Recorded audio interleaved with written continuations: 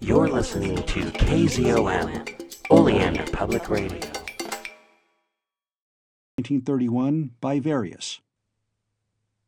Beyond the Vanishing Point by Ray Cummings. Chapter 12. Mysterious Little Golden Rock. I need not detail the aftermath of our emergence from the atom. Dr. Kent and Babs followed me out within a few moments, but Allen was not with them. He had seen Poulter fall. His father and Babs were safe. The sacrifice he had made in leaving Laura was no longer needed. Down there on the rocky plateau, Dr. Kent suddenly realized that Allen was dwindling.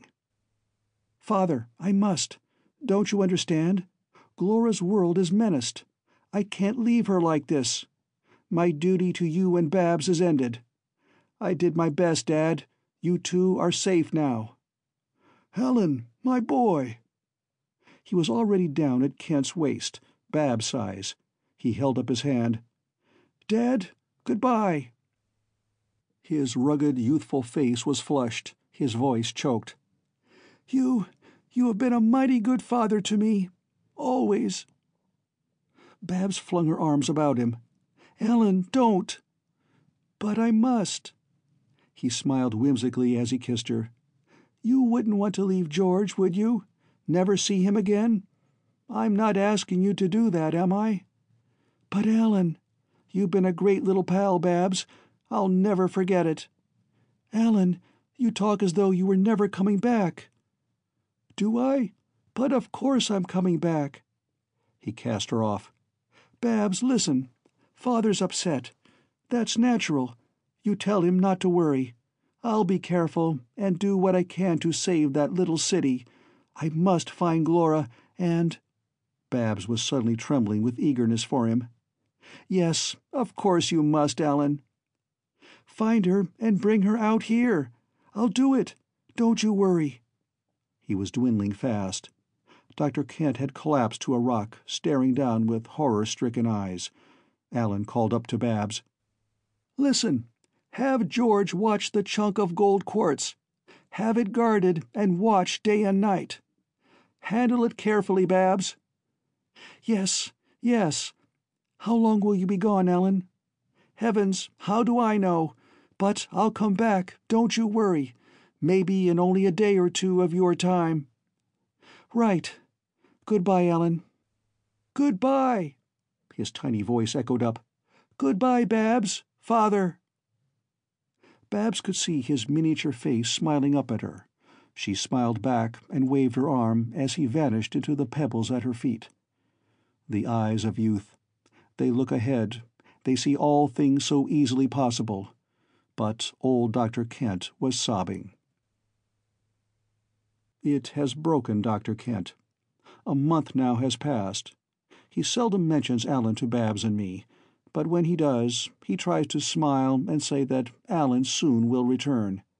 He has been very ill this last week, though he is better now. He did not tell us that he was working to compound another supply of the drugs, but we knew it very well. And his emotion, the strain of it, made him break. He was in bed a week. We are living in New York, quite near the Museum of the American Society for Scientific Research. In a room of the biological department there, the precious fragment of golden quartz lies guarded. A microscope is over it, and there is never a moment of the day or night without an alert, keen-eyed watcher peering down. But nothing has appeared. Neither friend nor foe, nothing. I cannot say so to Babs, but often I fear that Dr. Kent will suddenly die, and the secret of his drugs die with him.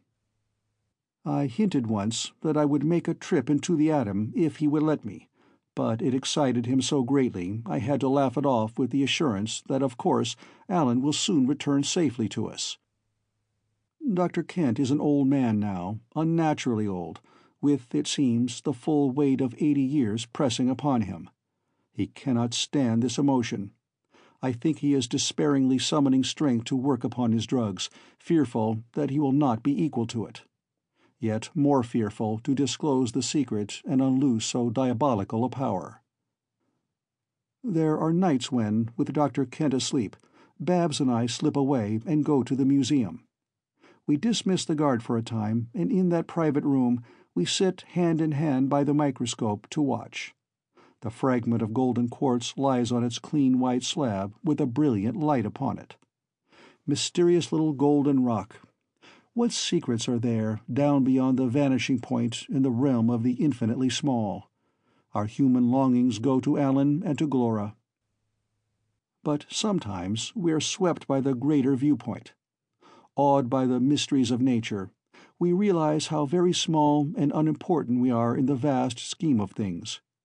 We envisage the infinite reaches of astronomical space overhead, realms of largeness unfathomable, and at our feet everywhere are myriad entrances into the infinitely small.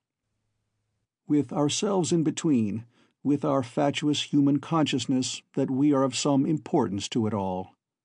Truly, there are more things in heaven and earth than are dreamed of in our philosophy. The End of Beyond the Vanishing Point by Ray Cummings. Thank you, everyone, for being patient for these current and upcoming episodes. Had a rash of sickness and family issues currently, and so I now present you with March and early April on People's Guide to the Cthulhu Mythos. We would also like to welcome Gretchen Martin to the cast of People's Guide to the Cthulhu Mythos. She is, I don't know, I guess one of our other horror movie experts and comics and manga and a lot of other stuff. And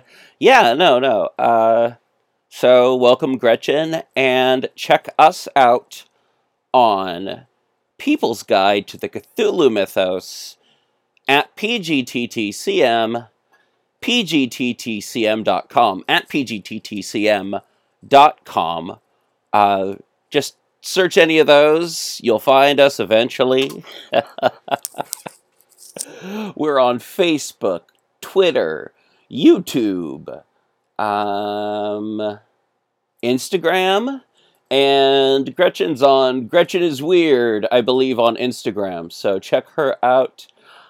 Dave's Corner of the Universe is Dave's website.